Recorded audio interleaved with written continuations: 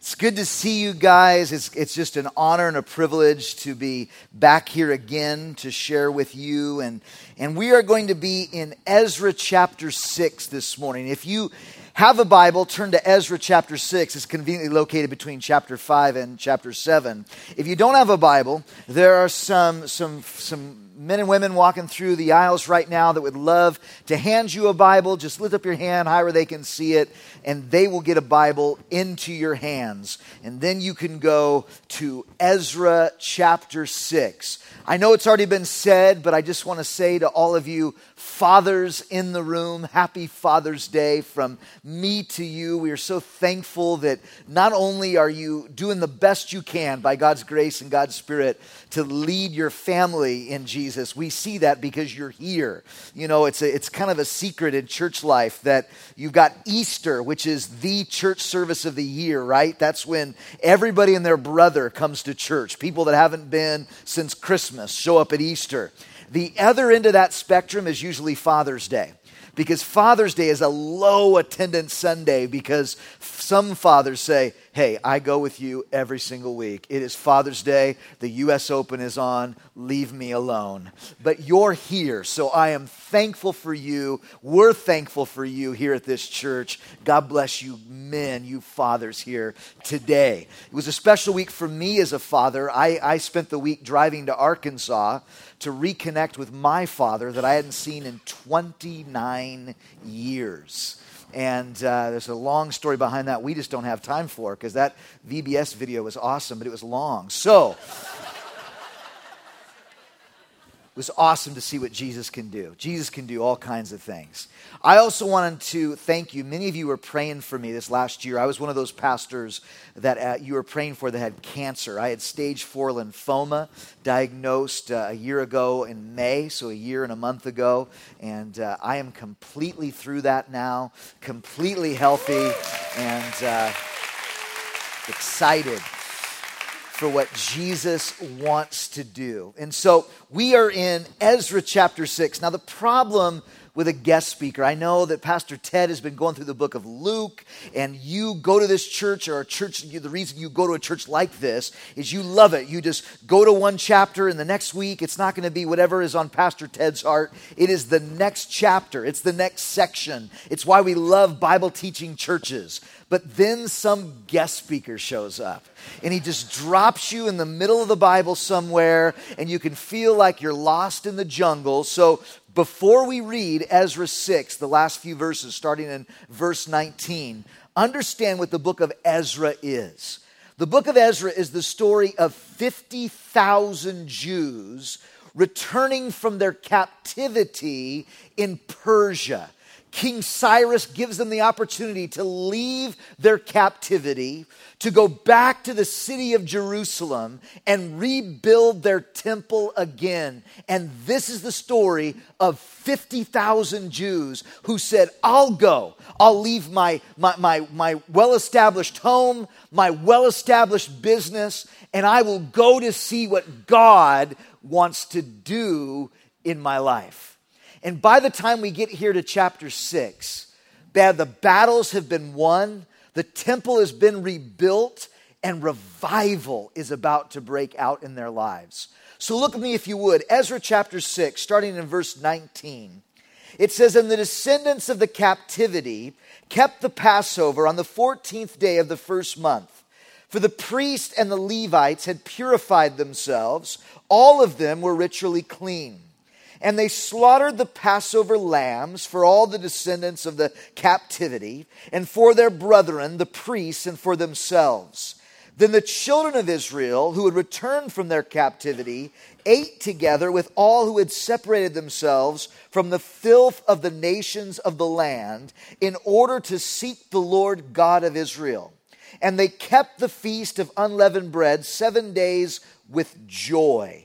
For the Lord had made them joyful, and turned the heart of the king of Assyria toward them, to strengthen their hands in the work of the house of God, the God of Israel. Father, as we take a few minutes this morning to continue our worship, we have worshiped you in song. We have worshiped you in giving, but now we want to worship you by giving attention to your word. And so I pray that it wouldn't be my words, but it would be your words speaking to our hearts, meeting us right where we're at this morning. We, of course, want to pray for Pastor Ted and Brenda and the team that is over there in Ireland. May you bless them. May you use them just to see amazing things happen in that country. And we also pray that you would do the same thing half a world away here this morning. God, would you speak to our hearts? Would you revive our hearts, we pray. In Jesus' name, amen. We are watching the children of Israel return to Jerusalem. We are seeing them rebuild their temple. We are seeing them begin to sacrifice again. It had been about 100 years since sacrifices had been offered in the city of Jerusalem. They're getting back to the Lord. In other words, what we're reading about here in Ezra chapter 6 is revival. Real, genuine revival happening in their lives. We use that term a lot in the church world, but what does it really mean? You can look up the word revival in the dictionary, and Webster's dictionary has 3 definitions that'll be up there on the screen. It says, number 1, an improvement in the condition of something. Sometimes we get sick, and so we start to decide to eat better, and there's a revival of health in our lives. That's definition number 1. Number 2, it says something becoming important or popular again. There's a revival of fashion.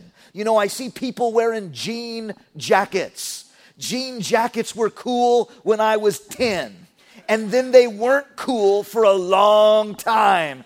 But if you got a jean jacket on today, you are styling, friend, because there has been a revival in the popularity of jean jackets. Then there's the third definition, the one we think of so often in the church, and that is a reawakening of religious fervor. And those 3 definitions really fit what we see happening in Ezra chapter 6. The people are improving in their walks with the Lord. Following God is becoming more important again to them. Their love and obedience of God, there's a reawakening. All of those things are happening. And when we think about revival, it's what we want to see in our lives as well. Some of us can remember the moment when we started walking with the Lord. We couldn't believe, do you remember? You couldn't believe that God would love a sinner like you. That he would love someone so completely and that he had done away with all of your guilt and your sin and your shame. And you were in love with Jesus. Do you remember? You couldn't wait to get to church and hear from God from a pastor's sermon or to open up the Bible and read it on your own. You couldn't wait for worship to begin so you could lift up your hands in the sanctuary and praise the Lord. But then as the years go by, in many of our lives, there's often a lessening of the excitement of it all. Sermons become routine. Of course, at other churches you used to go to. Not Pastor Ted's sermons, not Pastor Jason's sermons. Other guys' sermons start to get routine. Worship becomes simply music. And our prayer life suffers as sin begins to have a stronghold upon us. And then we hear the word revival. Sometimes we see it at a church down the street, and they've got a sign outside that says, "Come with us this weekend, special speaker, special music. There is going to be revival." Or you see a book with that title, or a podcast with that topic, and we're drawn to it because our heart knows that we need it. But oftentimes, man's definition of revival is much different than God's definition of revival. Man's definition of revival is often an emotional excitement. Let's get amped up about Jesus again. And so often, man ignores the role of the Holy Spirit in revival. And so when we're focusing on emotion and not obedience, when we're focusing on hype instead of the power of the Holy Spirit in our lives, what often happens is we come to the end of the weekend of revival, or we come to the end of the book, or we come to the end of a podcast, and we are just as searching as we ever were. But here in our text today, in Ezra chapter 6, we see real revival. And I want to take the remainder of the time I have left for us to consider what were the elements that made this revival real. Not just so we can put a few things in a notebook today. That's great. It's great to learn the Word of God, but that we can put these things into our lives, that real, genuine revival might happen in us as well. So what do we see in the text that's in front of us today? Please bring your attention back to verse 21 of Ezra chapter 6. Verse 21 says, "Then the children of Israel who had returned from the captivity ate together with all who had separated themselves from the filth of the nations of the land in order to seek the Lord God of Israel." What were the elements of their revival? I encourage you to write them down if you're one that does that. At the very least, pray them through, think them in today. What do we see? Number one, they left their captivity. Where did revival begin for the people of God in Ezra's day? It started with a decision to return from their captivity. As I said in the introduction, the story of the book of Ezra is the story of 50,000 Jews returning from captivity in Persia. And when we often hear that, if we don't know our Old Testament well, we can kind of think that that was all the Jews. That every Jew came back from Persia and every Jew was experiencing revival. Christian, that's not the truth at all. What we know historically is though 50,000 Jews returned in the book of Ezra, 2 to 3 million Jews stayed in Persia. And we're not going to get into their story. That's the book of Esther. But I'm going to give you a little preview. Very few of them ever experienced revival. The revival came from those that made the decision, I am done with being a captive. I am done with being in this captive life. For some of them, it was a comfortable captivity. They had homes, they had businesses, they had friends. But for this group, they decided, I am done being someone else's slave. I want what God wants for me. And hear me, church. Revival will never come in our lives as long as we choose to remain captive to sin and rebellion. God doesn't want you to be a captive ever again. That's what Paul the Apostle spoke to the Galatian believers when he said, "Stand fast, therefore, in the liberty by which Christ has made us free, and do not be entangled again with the yoke of bondage." Paul is saying Christ, by his death, by the forgiveness purchased with his blood, Jesus has made us free. Isn't that good news? Can we pretend that we're Pentecostal for just a minute here today? Isn't that good news, church? Jesus has made us free. He has washed away our sin. What a great truth. You might think, I can never be free from my captivity. That is a lie from the pit of hell. For Ephesians 4 says, when he, that's Jesus, ascended on high, he led captivity captive. When Jesus rose from the grave and had victory over sin and death, he led you that were captive to sin into freedom. He died to set you free. Do you hear me on that? Because the reality is, maybe you're here today and you've never surrendered your heart to Jesus. You come to church, you listen respectfully, but inside nothing has ever changed. You are still a captive to sin and rebellion, and yet your heart longs for something more.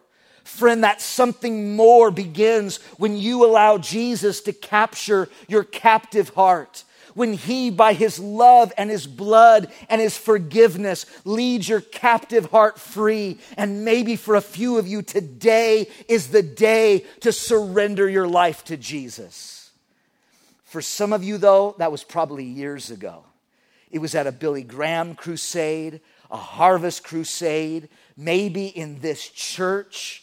But what happens sometimes is the time rolls on, we allow ourselves to get back into old bondages that used to hold you. And don't misunderstand me, you're saved, you're going to heaven, but your life is still in bondage. And the same truth that is true for the man or the woman that's never surrendered their heart is true for you as well. You will never experience revival as long as you choose to remain in bondage to sin and rebellion. And today is the day for you to surrender again to Jesus and come out of that captivity by the power of Jesus Christ. Today is the day for revival to take hold in your life.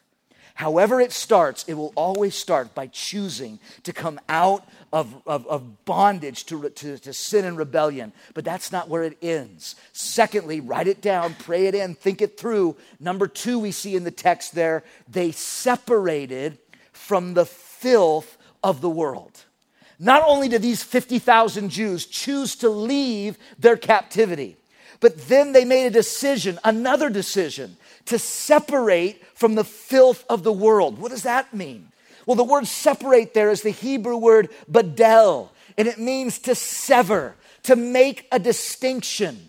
To make a distinction from what? From filth, which is the Hebrew word toma, which means that which is unclean, that which defiles. It's the toma, not a tuma, like the great theologian Arnold Schwarzenegger once said, it's not a tuma. That's right, Arnold. It's not a tuma, it's a toma.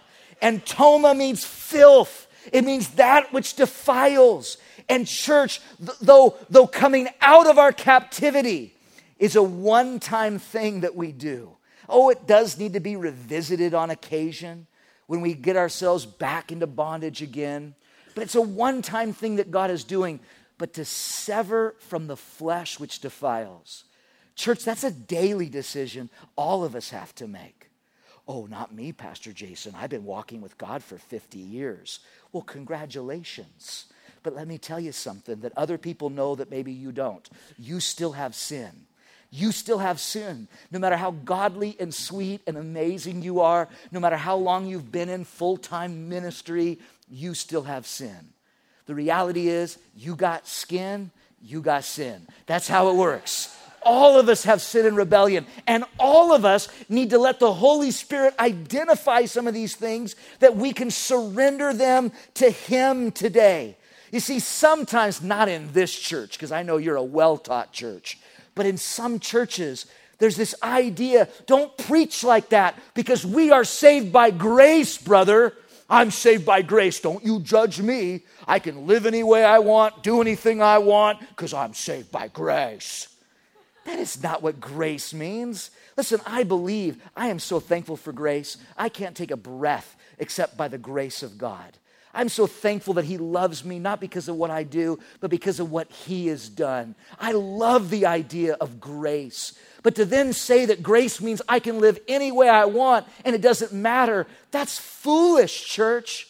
Because Paul the Apostle said to one of his disciples, Titus, he said, for the grace of God that brings salvation has appeared to all men, teaching us that denying ungodliness and worldly lust, we should live soberly, righteously, godly in this present age.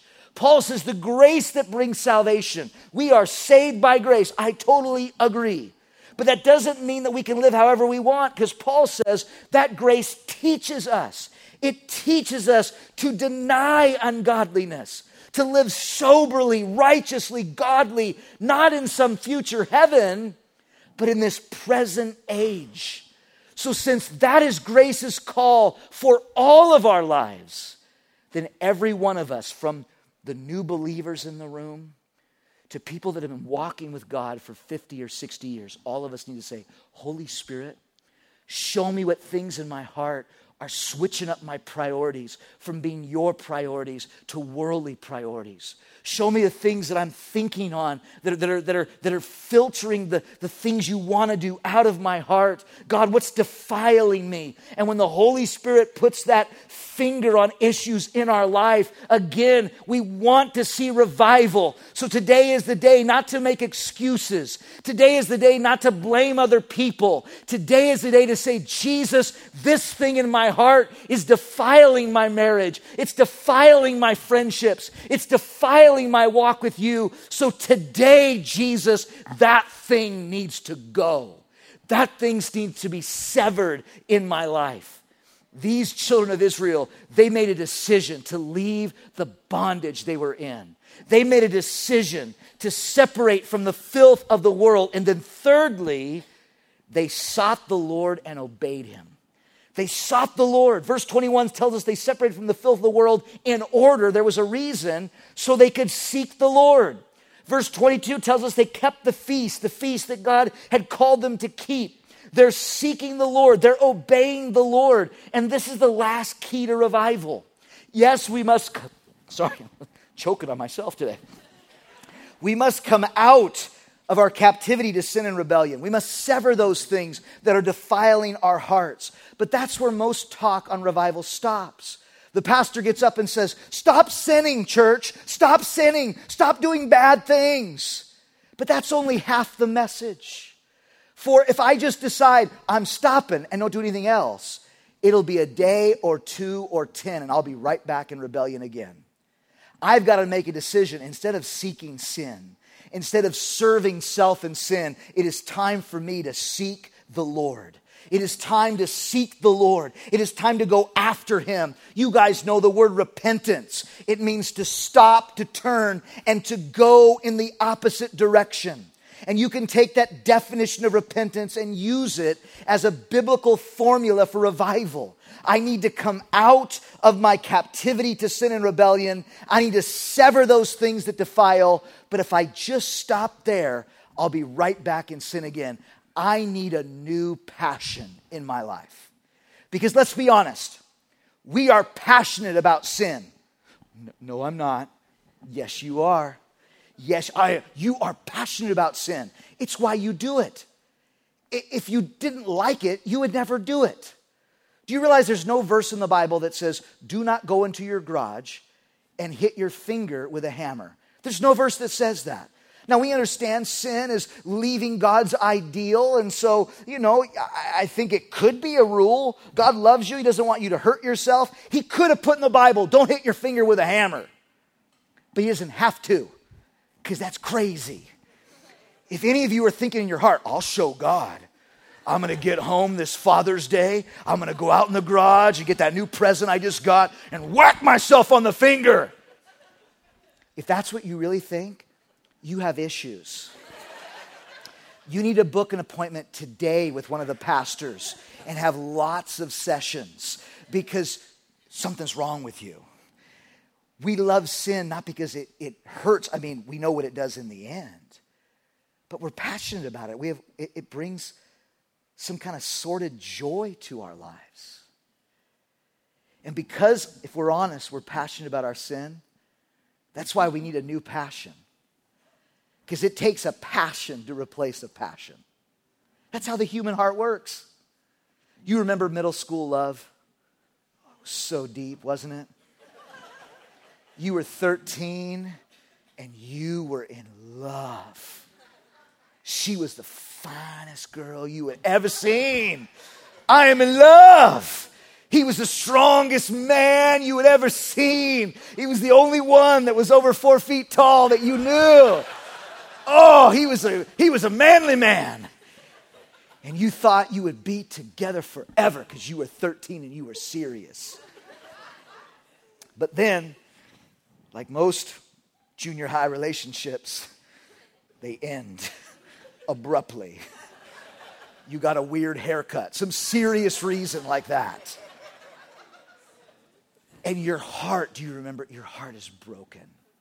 And some of you girls went home and told your mamas, I will never love again. My heart is so shattered. I will never love like this again. And you believed it. You weren't faking it. You were not just being a drama queen. You really believed it. And it was true because you were passionate about that 4'5" man. You were passionate. And it was true until when? Until the next dude walked into your life. Until the next dude walked by and said, hey girl. And you were like, oh! Suddenly the sun came out, flowers began to bloom, and you were happy again because a new passion had arisen in your life. That's the way the human heart works. So hear me, if there's really going to be revival, yes, I have to make the decision to come out of my rebellion, my captivity to sin. Yes, I need to make a decision to sever those things that defile in my heart. But if I stop there, it won't be complete. I must make a decision. It is time for me to be passionate about Jesus Christ again. I have been passionate about sin. It is time for me to be passionate about Him again. What does that look like, Pastor Jason? Well, in verse 21, they use the word seek there. It's the Hebrew word darash. And it means to pursue, to ask of in prayer and worship, to rest or lean upon. I make a decision. It is time for me to seek you, to inquire of you, to lean upon you with all that I am. You know, sometimes people that mock Christianity, they say, well, you Christians, Jesus is just your crutch. He's just your crutch. He's just a religious crutch. When I hear people say that, I say, amen. Amen. He's my crutch, my hospital bed, my ambulance, my doctor, my personal injury attorney. He's my everything. I don't deny that Jesus is what I lean upon. The better question is, what are you leaning on? Because every one of us has something we lean on. Some lean on a bottle. Some lean on their own ability to get things done. Some lean on their money. Some lean on pills. What are you leaning on? Because we all lean on something. But here is the thing about our Jesus. We are leaning on someone who will never let us down. Isn't that good? He will never let us down. I didn't say He'd always do the things the way you want. You say, He lets me down all the time. I pray for this, He does this. I want Him to go this way, He does this instead. Well, welcome to the club, friends. You are not God, and thank the Lord for that. I'm not God, you're not God, but we have a God, and He is all wise, and His ways are higher than our ways. When are we going to start trusting He knows best?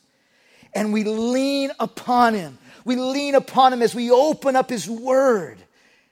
And as we read it, we let it read us. And just get out the things of our heart that need to go. But we lean upon Him as we come to this place.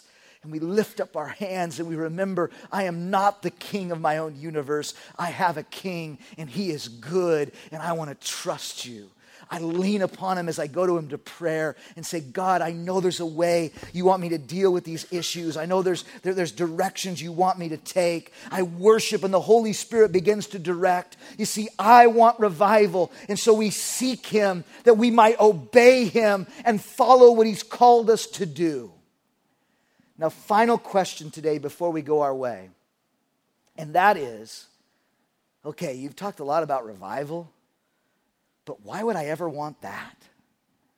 I mean, as you said earlier, I do kind of like my sin. So I really don't want to sever it.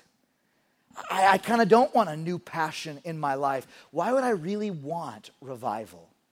Well, look at verse 22. Look what happened in their lives as revival came. Verse 22 says, and they kept the feast of unleavened bread for 7 days with joy, for the Lord made them joyful. And turned the heart of the king of Assyria toward them to strengthen their hands in the work of the house of God, the God of Israel. Why do you want revival? Because revival is one of the only true paths to joy in your life. You see, we think, because the enemy has lied to us, that this sin and rebellion we want to do, this sin and rebellion we're still in bondage to, that it will bring joy in our lives. But can I ask you, how is it working out for you? Oh, I know it brings joy in the moment. That's what the Bible says. The Bible says that sin is pleasurable for a season. But that's the rub, isn't it? It's just a season.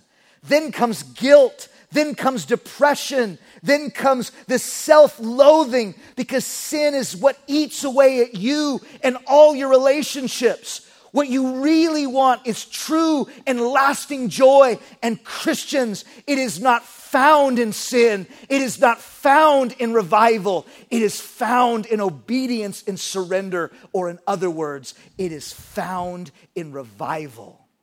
What you are looking for in your life comes as you choose to leave captivity of sin and rebellion and sever those things which are defiling and say, God, I want to be passionate about you again. The result will be joy in your life, church. Joy. But that's not it. Then we see also, not only were they filled with joy because the Lord filled them with joy, but the Lord strengthened their hands to do the work. He started working behind the scenes with King Artaxerxes and all the kings of Persia. He started working behind the scenes with them so that they could do what God had called them to do. You see, again, I think because we talk about revival in such non-biblical terms, come out and hear the special music. Come out and hear the special speaker. We use the word special so often, we get into our heads that revival is something for special Christians, only on special occasions, and that it's not meant to be a common reality in our lives. I am here today because I believe God wanted to tell you that is not true.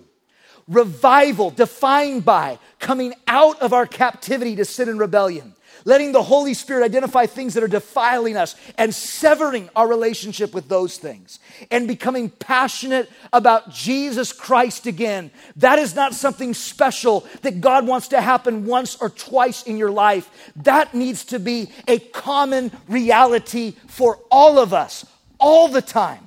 That I'm always coming out of rebellion, letting the Holy Spirit identify things that need to be severed and saying, God, I want to be more passionate about you when I lay my head on the pillow than I was when I woke up this morning.